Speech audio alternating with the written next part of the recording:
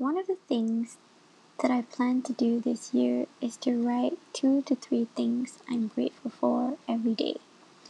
I did not have any particular reason for this, but was probably inspired by the idea of having a gratitude diary and also being able to look back on what I was thankful for each day kind of excites me. I've written something as simple as today I'm grateful for the existence of Tom Yum, and there were days that I've also written about being grateful of everything that made me feel awful, because without acknowledging my bad days, I would probably not be grateful on my good days. I came across a video by Al, and he too did the same thing, but in a more beautiful way of looking at it, and I would like to reflect upon it from this perspective. He said that Alhamdulillah comes in 3 forms, and I couldn't agree more. Number 1, being grateful is not just about when you get what you want, but it is also in the opportunity and being able to do something.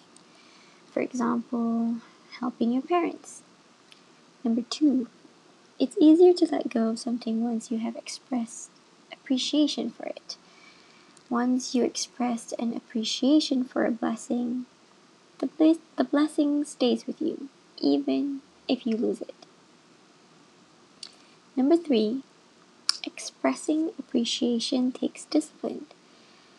It's not a fleeting feeling where you feel grateful when something nice happens, and it's not when you become an optimistic idiot that's blind to all the crazy things that are happening in the world right now.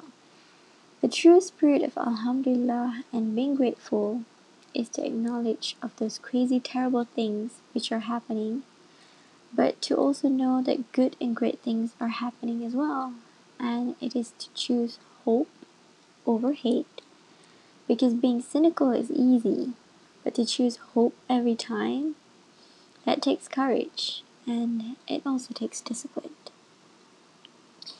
April 27th is the 117th day of the year in the Gregorian calendar, and as of that date I have written 323 things that I have been grateful for. What blows my mind is all these blessings has always been there in my life. All I had to do was take a moment to pause, reflect, and just search for them daily.